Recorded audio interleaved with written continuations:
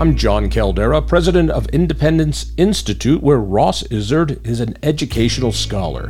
He helps me celebrate 30 years of charter schools in Colorado, one of the first states to legalize them. And still, all these decades later, the lies go on and on about them. This is the audio version of our television show Devil's Advocate. You can watch that program by going to youtube.com and searching for our channel IITV. That stands for Independence Institute TV, or just go to thinkfreedom.org. You're going to love this discussion.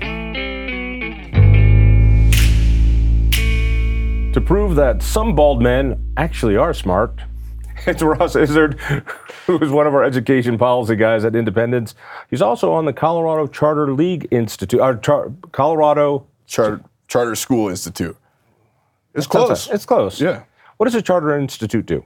All right, so the Charter School Institute is the only state-level charter authorizer in the state. So if you're going to start a public charter school, you've got to be authorized, and to be authorized, you either have to go through your local school district, which often doesn't go great, or you need to be authorized by the Charter School Institute. So I sit on the CSI board, and we get to look at applications from a whole bunch of awesome schools and usually authorize them. I'm going to start at the beginning, just to bring people up to speed if they're not. People love and hate charter schools. And still, after 30 years, because I wanted to talk to you because it's 30 years of charter schools in Colorado. We're celebrating 30 years of charter schools. Independence had a lot to do with the launch of charter schools in Colorado. I'll take full credit for that, even though I had nothing to do with Independence Institute 30 years ago. And people still, 30 years later, think that charter schools are private schools. Can we just get this one out? Take it away. Sure. So they're not, right? That's the short version. They're public schools. They're public schools. They get public funding. They're government schools. Correct. They're as public as any other public school that you would ever go to, just as public as the ones that you might pick from your neighborhood school district.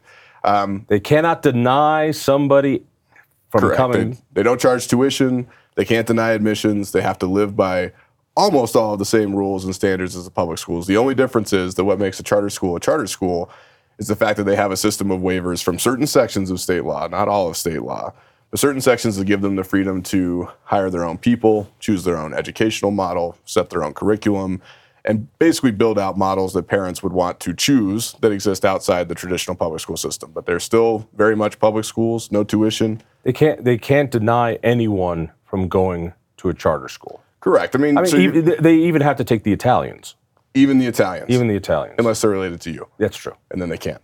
It's written into law. So then why do people still think that they're private? And you keep hearing people say they're corporate charter schools. So I think you've got two reasons for that. The first one's political, right? Everything's always political. So some of it is that the folks who oppose charter schools find it convenient to equate them to the other, right? Something outside of the public system. And if they can make them seem like unaccountable private schools or however they want to frame it, they win political points. And it makes it easier for them to vilify the charter sector and do things that are bad for charter schools. So that's thing one. Thing two is just, it's kind of complicated, right? So they are public schools. It's not complicated to understand what they are and are not at a foundational level.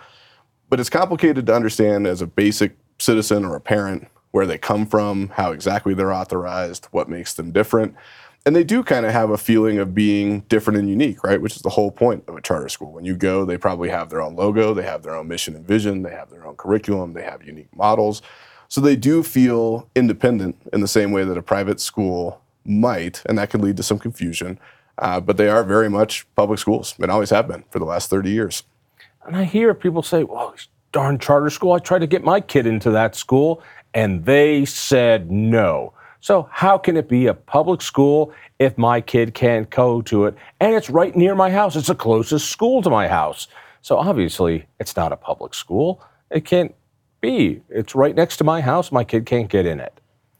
Yeah, I mean, so that's what some of that is a factor of just demand, right? So many of the really high-performing charter schools are so popular that they have waiting lists that are into the thousands. And so you can show up even if you live 10 feet away and you have a new baby and you come in when he or she turns 6 years old or 5 years old, and say, I'd like to enroll. And they say, well, we'll put you on the waiting list and you're number 1,114. And you just have to wait your turn because they're so popular, right? And there's just not a lot that they can do about it. The buildings are a certain size. They have a certain number of teachers. They can only take a certain number of kids. So you don't have a right to go to the closest charter school. Correct. Yeah, they're all schools of choice, right? So you have a right to enroll in any public school that you would like. You certainly have a right to apply to a charter school. And But as you said earlier, they can't your discriminate. other neighborhood school, if you show up on that day, you can just go in, right? That's true in your neighborhood school most of the time. It's not always true. You do have instances with neighborhood schools where they don't have the capacity and need to move you to another campus, or maybe you have a certain set of needs that they can't adequately meet there, and they're going to move you to a different program or a different campus. But it's just a little bit different because you have folks from charter schools who are not geographically defined, right? So like a local school district school in a neighborhood, you can open enroll into it, and some people do, but for the most part, it's pulling from the surrounding areas and from those neighborhoods, and that's its target zone. Charter schools pull from everywhere, right? So you have folks that might be coming from the next school district over. They might be coming from an hour away. They could be there for a homeschool enrichment program. They might be from a couple blocks away. You've got people coming from all over because the draw is not the neighborhood school. The draw is whatever the unique type of education is the charter's offering. When you say they're popular, they're popular. So tell me if I've got this one wrong. I've heard that if you took all the charter schools, and again, we're celebrating 30 years of charter schools in Colorado. Colorado was first or second, one of the first states to pass a charter school law to open these up. And it happened under a Democratic governor, Roy Romer, who signed the bill to make it happen. If you added all the kids up, it would be the largest school district in the state. I heard something like 13% of all Colorado kids in school are in charters. Mm-hmm. What is it, like 100? How many kids are in charters? Do you know? So it's 15% of total public school enrollment. 15. I thought it was 13. Charter schools. 15 it's now. 15%. Yeah, and I think the number is 135,000. I'd have to check it. That's what I. But it would be the largest school district in the state by a pretty wide margin if it were a school district, right? But it's not. It's spread out all across the state. Western Slope, Front Range, up north, down south. Charter schools at this point are everywhere. Who runs a charter school? If it's not the school board and the superintendent of the district, who's running this little school? Who's in charge? Yeah, so that's what makes them unique. So once they're authorized, right, and again, they've got to be authorized by either their local school district or by the Charter School Institute. But once they're authorized, they're run by their own governing boards. So they've got a group of folks, usually they're parents, but sometimes they're just parents. Supporters. I know, it's wild. Parents running schools. That's ridiculous. They're not qualified. Yeah. No, but usually it's parents. Sometimes it's grandparents or supporters or community members, business leaders in some cases who come in and help run it. But they have their own board for that charter school that makes decisions about how the charter is going to go about the work of educating kids. So they're still, they are in contact with the local school board. They're in contact with the CSI board. I'm not saying that there's no contact and no communication back and forth, but ultimately in their school, it's their rules. They get to decide what it looks like within the bounds of public school law. And that's why they're all different. You'd be hard-pressed to find any two charter schools that look exactly alike for a reason. I am so much older, wiser, and better looking than you. I remember when this law was passed, the fight over it, the teachers union, the Colorado Education Association, the local school unions, they fought this tooth and nail. The bravery that Roy Romer had at the time when he signed this law, and the bipartisan support that the bill had, because Democrats, too, wanted to have more choice inside the public school system. But the union said this was going to be the end of public school education, that it's going to be bad for the kids. Obviously, it wasn't. It's popular. Are these teachers who work in these schools, are they unionized? Are these union shops? Are they free agents? By and large. Yeah, almost never. I mean, a charter school theoretically could unionize, but they're usually not. They really never do, right? And there's a reason for that. So charters operate and thrive on autonomy. That's the lifeblood of the school. The only reason they can try different curriculums, innovate. They can try different ways, they can specialize in different teaching techniques. And serve different communities, right? You've got charter schools for teen moms. You've got charter schools specifically for inner city kids. You've got charter schools in rural areas. I mean, they're all different. Give me the weirdest, since you're on the Charter School Institute and you help authorize these, what is the weirdest charter schools you've seen? I don't know if I would say weirdest, but there's some unique All right. ones. So Put it in education speak. I'll give you one. There's New Legacy Charter School in Aurora that is all about teen moms. And so it's actually, obviously, young ladies who have had a baby. They're at the school learning. And then their children are there as well in the sort of a daycare early childhood program so that the moms can go to high school, learn what they need to learn, and then during their breaks go feed their babies or see their babies and be involved in the childcare aspect of it. You don't find that really anywhere else, right? So that's one. Another group of new charters that has just been authorized by CSI is called Wildflower, and they're Montessori schools. Montessori is very touch-based, very much about group learning, and they are basically micro schools. So they come in, they start a school, they have 3 different sites spread out across a geographic area, all of which are very small and compact and led by a small team of teachers. And that's how they educate kids. They don't have big 1,000-kid buildings with gymnasiums and everything. Instead, they've got them in a very small room with things that they can learn through touch and through feel and through experience. That's the model that they offer. And then you do have traditional schools like Liberty Common up in Fort Collins that is a big, incredible academic powerhouse, right, which is all about college prep. And we've had Bob training. Schaefer, former congressman, here on the show, and his Liberty Commons is one of the academic powerhouses in the nation. These kids are just academically challenged, and they do back to basics, hardcore reading and writing, and the kind of stuff that our image thinks, that's what schools used to be. And so there's just this wide spectrum of choice inside public education. Exactly. All right, so back to the unions. So unions still hate charter schools 30 years later. They said, it's going to destroy education. Seems to be working pretty well. Why do they hate charters so much?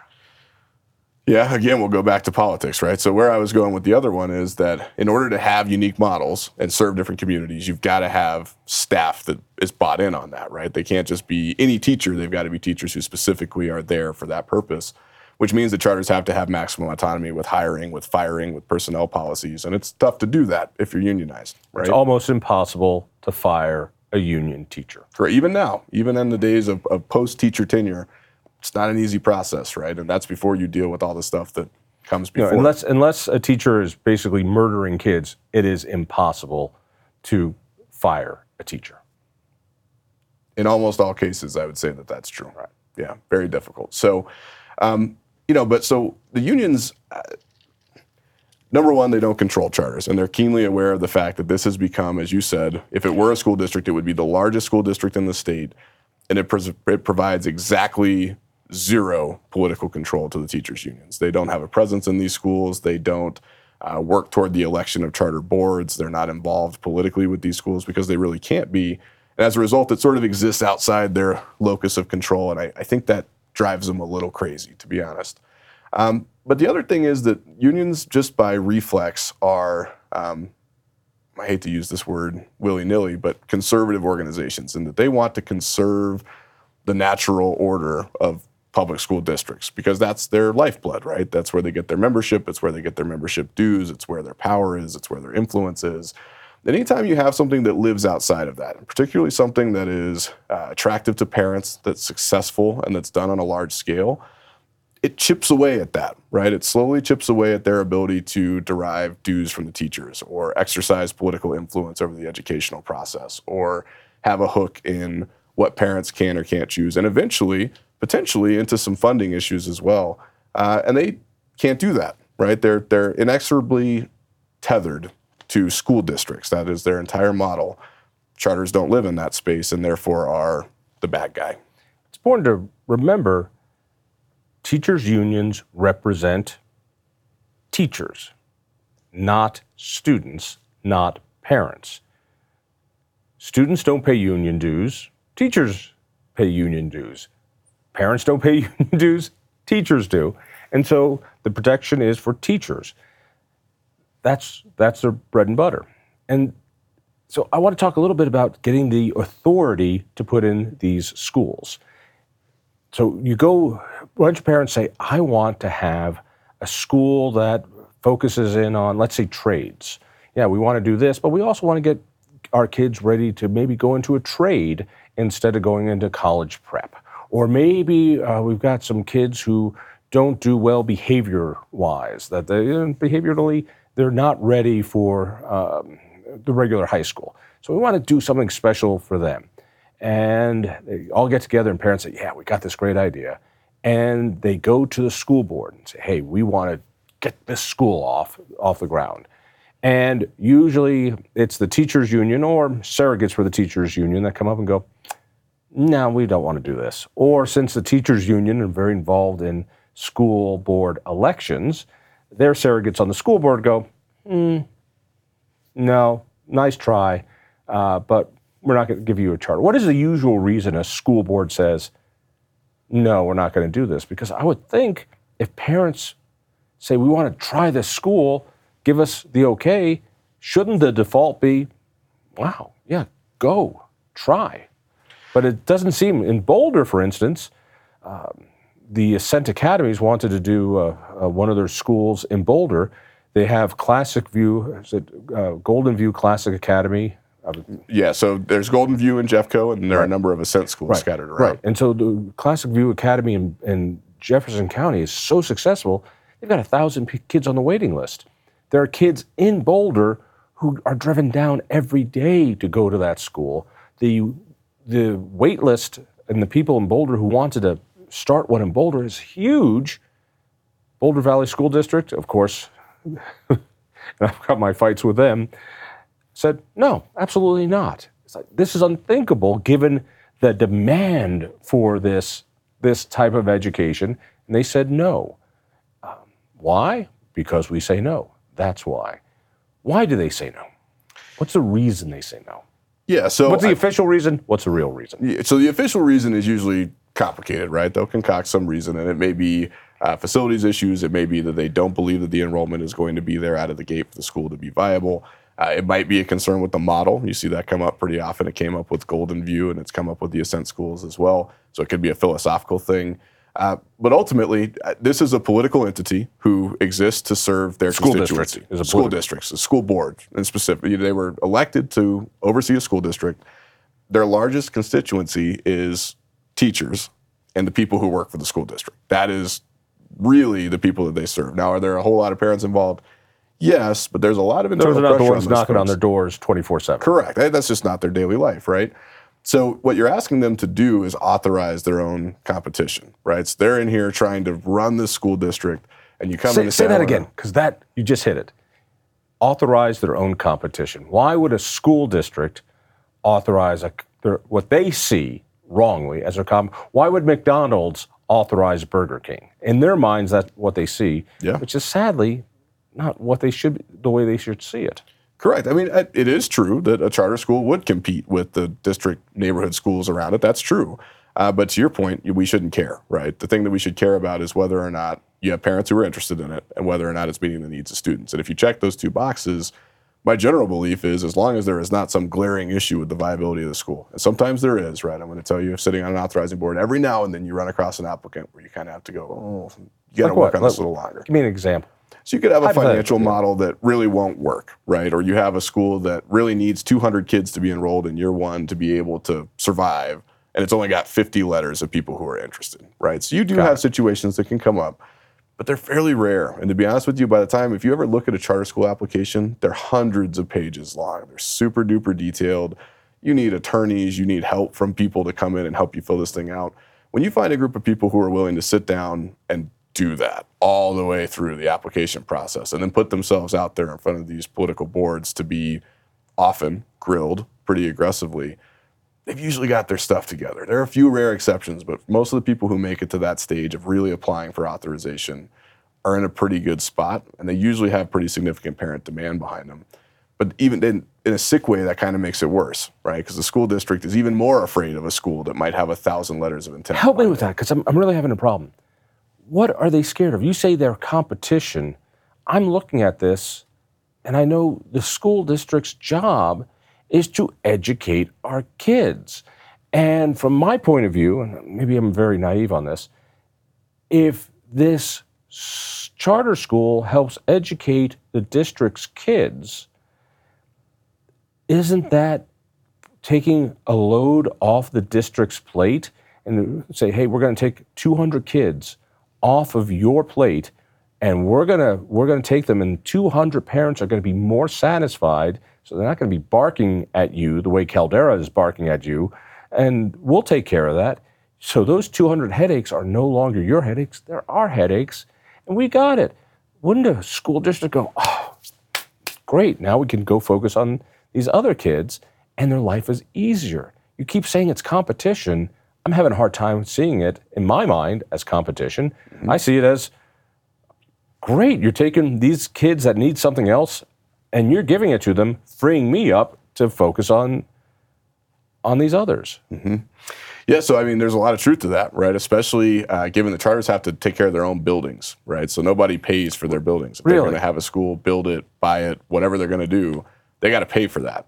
And so if you're a school district who is running out of space in your schools, and someone says, I'm going to open a new school for 500 kids, and I'm going to build the building, and everything's going to be there, that actually starts to solve big capacity issues for a lot of school districts. How do they get the money for that? Sometimes through bonds, right? And this is where, again, the strength of your application comes in. You've got to be able to show that you've got a viable business for all intents and purposes to go out and get the money that you need.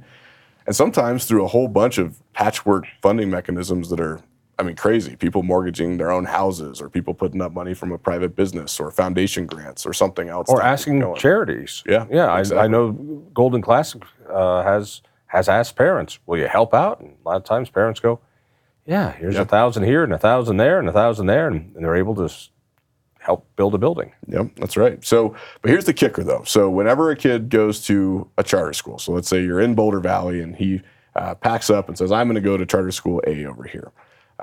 It might help with the facilities side. Definitely the parents are going to be happier. That's why they're choosing the school. But to some extent, the funding follows the student, right? So there'll be a little bit of chargeback at the district level for administrative overhead to help out the charters. But most of the money is going to follow the kid directly to the charter school in the form of per pupil funding, which is great and exactly how it should work. If a kid picks a new public school, the funding should go over there because that's where he goes to school.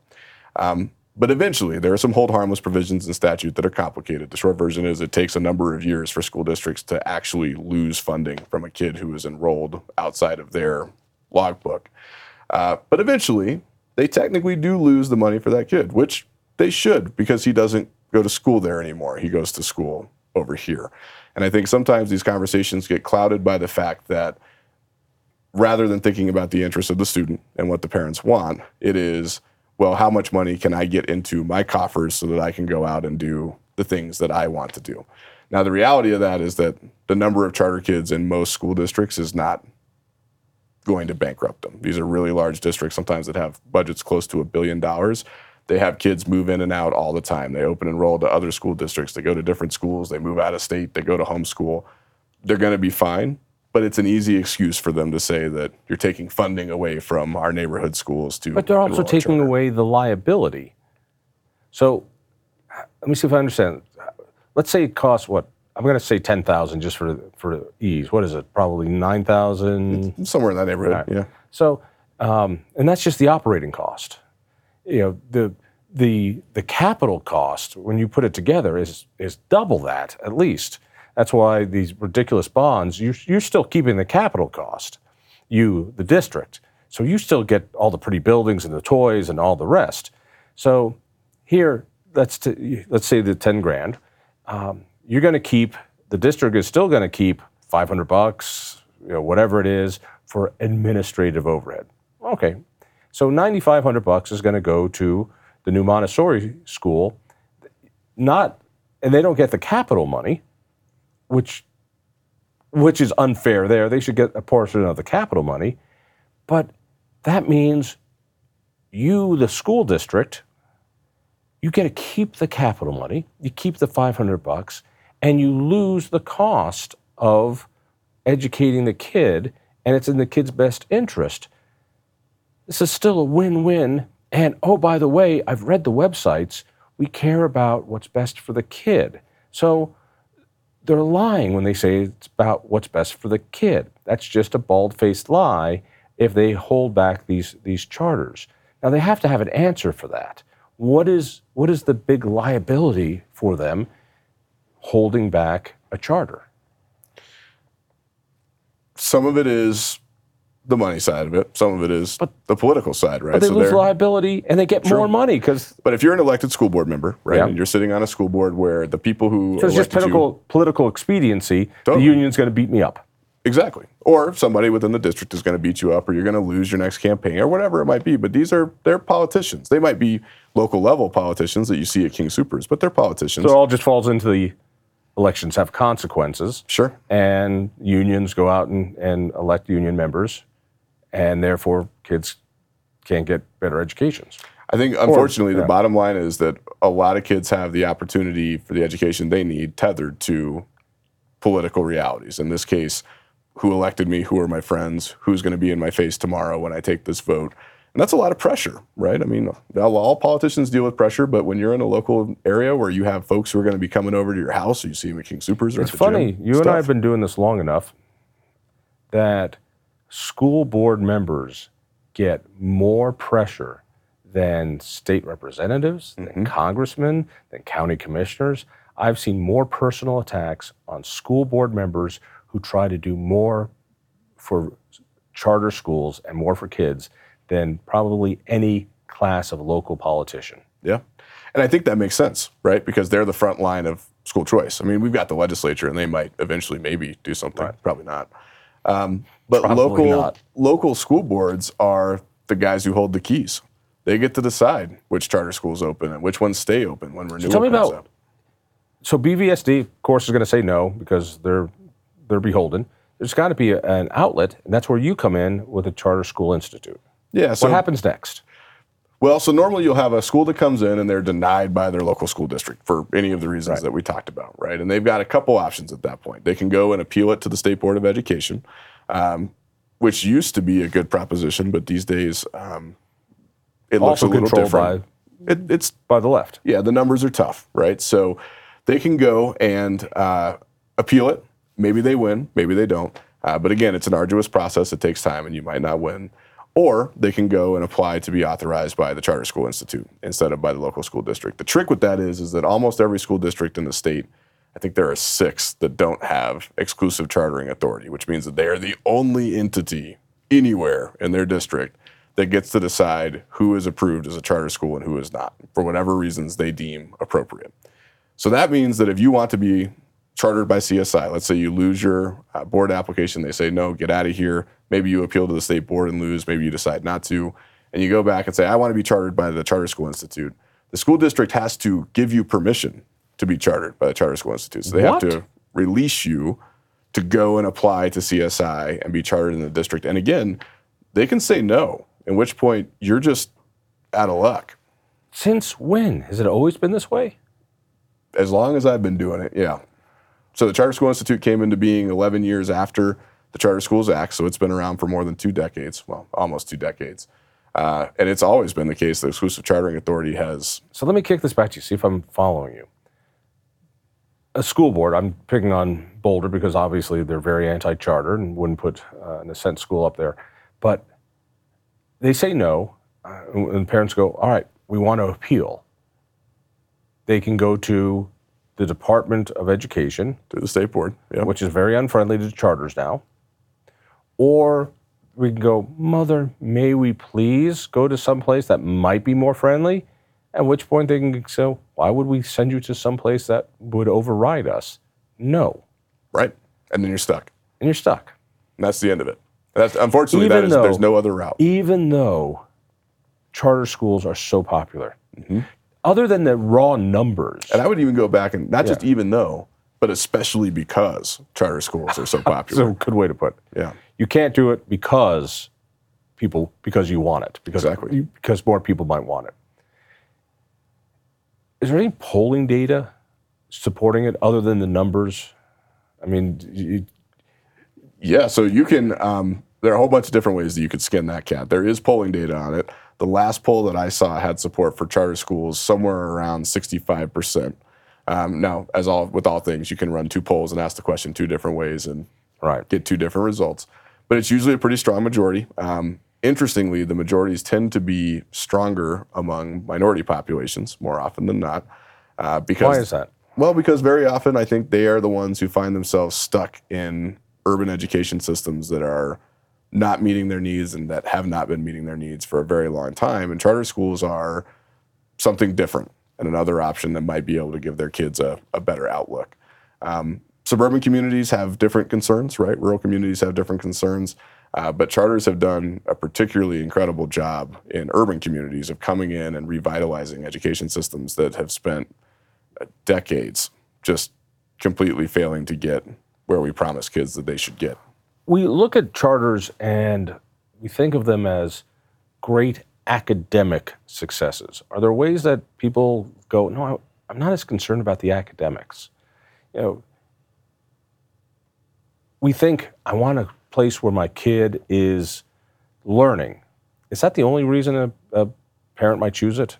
Otherwise, we'd all send our kids up to Bob Schaefer's Liberty Commons and they'd all come out geniuses. But there are what are some of the other reasons you might choose a school? Yeah, so any parent knows that's not the only thing, right? You want your kid to be able to read and do math, of course, but there's a whole lot of other stuff that goes into it. Some of it's location, so where is the school? A lot of it these days is safety. How safe do I feel with my child at school? Are they dealing with bullying? Do I feel like the security is adequate? Some of it is value systems. So a lot of charter schools have virtues and value systems that they teach in the classroom. They're not religious. These aren't religious things. Yeah, I was asking you, is this, I want to send my kid to a Catholic charter school. They don't exist. Nope. What do you mean they don't exist? So they are all, by law, they cannot be religious. There are some efforts in other states to sort of wiggle their way down here, but in Colorado, charter schools can't be religious. They can have value systems. They can teach you what's right and wrong, but they can't be delving into the specifics of Christianity or anything else. When you say right and wrong, that starts to get very fuzzy too. Essentially. I want to send my kid to the Nazi value system school. Is there one? Can there be one? It's not religious. Sure. I want to send mine to the fascist school. I mean, it sure seems like there's enough socialist schools out there. They can't say it that way, but there's a lot of social justice schools out there. Why can't there be something that goes the other way? Is there a KKK model school out there, or could there be? You know, when you start saying we're starting to teach values at charter schools, what does that mean? So I'll say two things. The first one is no, none of those schools exist, and no, they probably never will for two reasons. The first being that there aren't a lot of parents who would pick that. And the second being that this is where authorizers serve a good role, right? So we talk about authorizers as being bad guys, but this is one of their jobs, is to sit down and screen an application and say, this looks good, it makes sense, even if you don't necessarily agree with everything they teach, but you're probably not going to find an authorizer that's going to say yes to a Nazi charter school, right? And as far as I know, nobody's ever applied. The chances of you ever winning authorization with that, even if you could get around all the hate speech laws and everything that governs it, pretty Are there low. any environmental? Sure, there are quite a few that actually have a big environmental focus. I don't know if they brand themselves that way, but that's part of their curriculum, and they hit it pretty hard. So when I try to put together my petroleum and coal charter school? Potentially, you might be able to do that. I mean, so this is where choice happens, right? So my opinion on school choice in all forms is that you have to let 1,000 flowers bloom, which is to say that parents are best served by having the maximum number of options on the table so that they can look across it and say, I think what these guys teach aligns with my values and I like it, and I'm going to send my kid there. And look at the rest of the options and say, I don't agree with that. It doesn't match with my philosophy. They don't do the things that I'd like them to do, and I'm not going to send my kid there. And that's the essence of school choice, right? You don't want every school teaching the same thing, because if that were happening, you don't have choice. And that's the whole point of the charter sector. I'm trying to imagine the Ayn Rand preschool. Well, but you say that there are charter schools out there that teach things that are what we would consider to be, sort of free market ideals. And now they teach it fairly, but they're out there. Teach the toddlers, you will not share. Do not share that toy. I don't know if it's quite like that. But Timmy was caught sharing toys, Mr. Smith. But that's true, right? There are charters out there that you can find that will probably be closer to that than others. And there are some that are going to teach stuff that, frankly, is going to be on the other end of the spectrum. And that's okay. It's supposed to be like that. You're supposed to have options that look different from one another. We've been talking about all the successors. There's got to be some failures. Tell me a failure or two.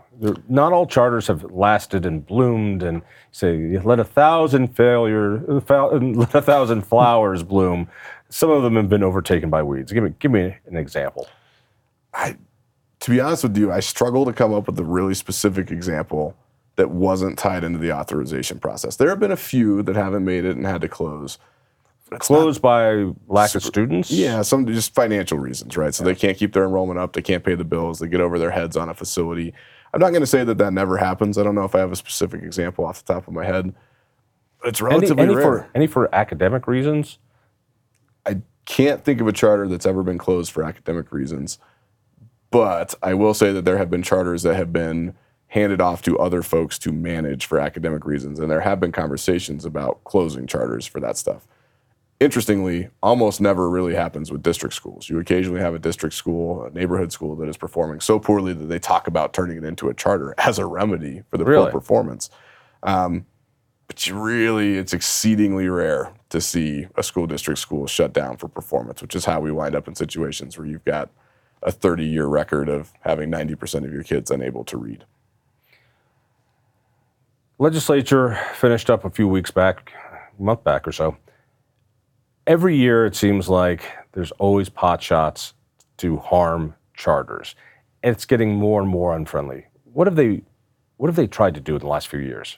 There have been a couple. So the two big Achilles heels for charters are their personnel policies, because if they can't hire the people that they want and structure their staffs the way that they want, they can't do what they need to do, right? As soon as they lose that ability, they lose the ability to have a cohesive educational model. So there's been a lot of legislation over the last couple of years that sort of death by a thousand cuts starts to whittle away at their ability to. So you've had a few that govern what can be asked on job applications. There have been a number of bills proposed that either directly or indirectly dealt with the issue of teacher licensure, so whether or not charter school teachers have to be licensed to teach in a charter. So in other words, to take away who you can hire. So if Bill Gates says, "Hey, yeah, I would love to teach computer science in this charter school," you go, "Oh, Bill, that's wonderful, but you don't have a teaching degree, so we can't hire you." Mm-hmm. And that's been a serious topic of conversation. Both at the state level and local authorizers love to talk about whether or not the teachers are licensed.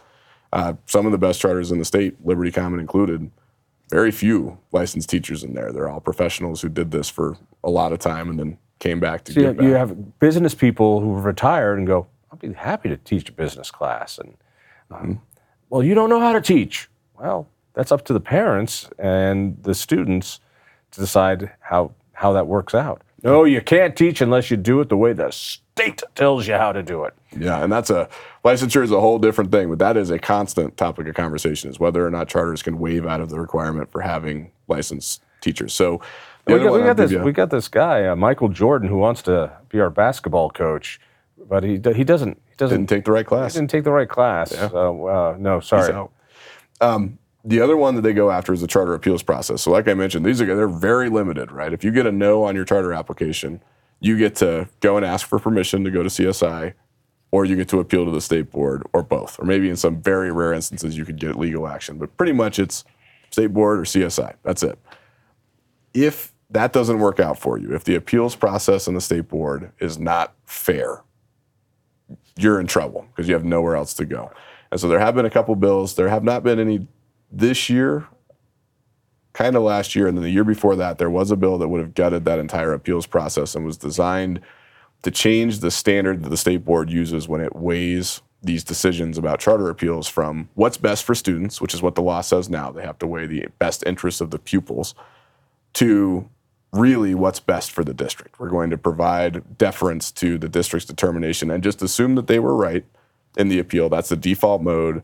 And now you've got to provide evidence that they were wrong. So you put charters on the back foot immediately with the appeals process. And once you break the appeals process, you're in trouble. They don't have anywhere else to go. So those have been kind of the main angles of attack. You do see some other stuff that wiggles around the edges of unionization. Senate Bill 111 this past session dealt closly with the idea of collective bargaining and very specifically called out the fact that charter schools were not allowed to waive out of this. So there are efforts around the margins to sort of push them into that sphere, but almost all of it has to do with personnel. That's the linchpin and what makes a charter, and I think the other side gets that. Which is, we can't let them hire who they want to hire. Or, to your point, fire who they need to fire, right? Those are two sides of the same coin. Isn't it amazing that in the private sector, there's always a way to evaluate people, but somehow in education, no, we need to treat everyone like a factory worker, which I would think is so insulting. Isn't it amazing that we treat teachers like automatons? We have something called a salary schedule. Mm-hmm. We pay teachers not by how well they work, but by how long they've been in the system and how many different degrees or certificates they get. So the longer you've been in and the more classes you've taken, this is why there's so many doctors in education. Go to a teachers conference and go, is there a doctor in the room? And 100 hands rise. No, somebody could actually remove an appendix, and then they all go down, because the more degrees or certificates you get, the higher you get bumped up on a salary schedule. None of which has to do with, are you teaching kids well? But any other industry, whether you're a coder or a mechanic or bussing tables or anything, you get paid more by your merit. And on these charter schools, why they're more responsive is your boss gets to sit down with you and go, hey, you're doing well here, not so well there, and you might get paid more on your merit. You get to teach. You get to teach, not just fill out forms. And I've heard from so many teachers, and tell me if I'm wrong, that so many have left the normal government education system where they're just punching a clock because they wanted to be teachers again. And in charter schools, they found, I can be a teacher again. I can be a real educator, not just an automaton. And I find that so satisfying to teach, to be part of the system, to do lesson plans and work in a different way and find a school, the same way that parents and kids find a school that fits them, teachers were able to find a school that fits them to teach. Mm-hmm. Yeah, it's huge. And I mean, the deal with charters is because they're not unionized, because they're not governed by these overarching salary schedules, which I agree are super stifling. They came about back in the day when they were trying to make sure that female teachers and male teachers were paid equally. But the law has dealt with that, right? And so now we've got these relics from like the 1950s that don't make sense in the modern world, but school districts hang on to them because they're part of their collective bargaining agreements most of the time. Charters don't have those. And so every teacher who comes in the door at a charter gets the chance to negotiate his or her own contract, right? They're going to sit down the same way that you would sit down to interview for a job. Sometimes it's multiple interviews, and the school is deciding whether or not they're a good fit. The teacher's deciding whether or not she's a good fit. And then they get to decide what fair pay looks like. And they get to see what the evaluation system at the school looks like, how they're going to be evaluated, how raises work. Some probably have salary schedules. Most don't, right? It's just an individual employment arrangement. And it looks a lot more like a modern system that, in most cases, really prioritizes performance and what you're doing for the kids in the classroom, as opposed to, like you said, how long have you existed in this space and how many hours have you taken this particular course at this particular school. It's really difficult to call teachers professionals because professionals are paid by their work. Professionals are not paid like factory workers. Salary schedules, by definition, are paid like factory workers. That's what a salary schedule is. It's a union-based factory work schedule. And charter school is a much more like a professional. All right, let's wrap it up with this. We talked about some of the dangers, what's going on in the legislature. If there was a much more friendly legislature to charter schools that people want, what would they pass? What reform is needed?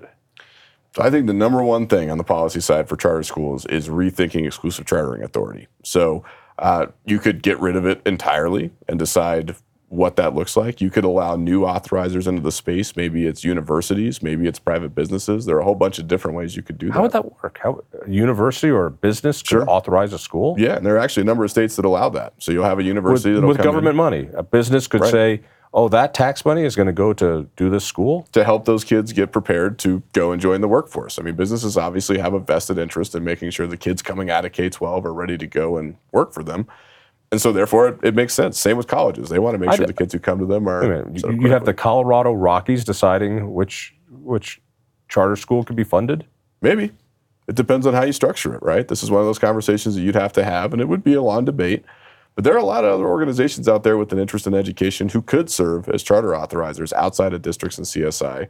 And we should talk about it, right? And decide which ones make sense. When you think about a state where there are no trades, that you cannot find workers, wouldn't it be interesting if a trade association said, you know what, a certain amount of money should go through us to authorize charter schools, or a technological sector would say that. Mm-hmm. You said universities. Help me understand that one. Yeah, so, I mean, obviously universities have an interest in having the kids who come to them being ready to go, right? They don't want to have to deal with remedial education and everything else. And it's bad for the kids because then you're paying extra money to catch up to where you were supposed to be when you finished high school, and that sucks. So yeah, anyway, how many kids go to college and they have to take math classes? Right. I mean, but not just math classes, but they've got to spend their first year paying tuition to take all the remedial courses they need to get into like the 101 math classes, and it's right. It's really bad, but different topic of conversation. But universities, especially those with a focus, they have an interest in having these kids come to them, both as a recruiting tool for them and also to making sure that they're prepared. So the idea of having like a CU or a CSU authorize a charter school that is specifically designed around getting kids ready for, let's say, agriculture or energy sector work or something else, it makes a lot of sense. And you get a smooth pipeline from early childhood into grade school, then into really all the way into college and eventually into the workforce. And you get this kind of smooth glide path for those kiddos that right now they don't have. They kind of have to take it, and it's a bunch of Lego bricks, and you got to stick them together the right way to build what you want. And that's okay, but it could be better. And I think the universities would be a interesting way to look at charter authorization. What would you do to help kids in the inner city, the ones who hurt the most, that have the least amount of money, the least amount of choice? What reform do they need the most? I would say it's more choice, right? And I know that that's an easy answer, but it's more choice and it's more charters, right? You should never have a kid who is stuck in a bad situation, who cannot get into a charter school because they all have long wait lists and the district won't authorize anymore. And then all you can tell that kid is, well, look, mom or dad is going to have to either take their chances with open enrollment and maybe get in a neighboring district and then drive you 45 minutes or an hour each way, or you're just stuck. You're just going to stay there and we're going to see what happens, which is kind of where like Adams 14 has been recently. The more that we can get away from that and remove the political barriers to creating options for those kids, the more likely it is that you're going to see people coming in and making really high quality schools. And that's the only answer. You got to put good schools in those neighborhoods. And if you're not willing to do that, it's going to stay the same for a long time. And that is wrong on a lot of levels. You know, politically it's tough because parents are willing to fight for their kids so hard, but they only have so much energy because they've got to make a living for their kids. And once the kid is out of school, they're out of gas. And they're not going to, and the fight's over. But the union is omnipresent and self-funding and always there. And so I've noticed the same problem with property owners when they have a property fight with the local government. Once their property fight is done, they don't continue to fight for reforms because their fight is over. And so there's not a natural, in public choice theory, there's not a reason for them to keep fighting. Their battle is over. And so on an individual level, once their battle's over, they retire. They retire that fight. The union is always fighting and always pushing and always pushing and always pushing.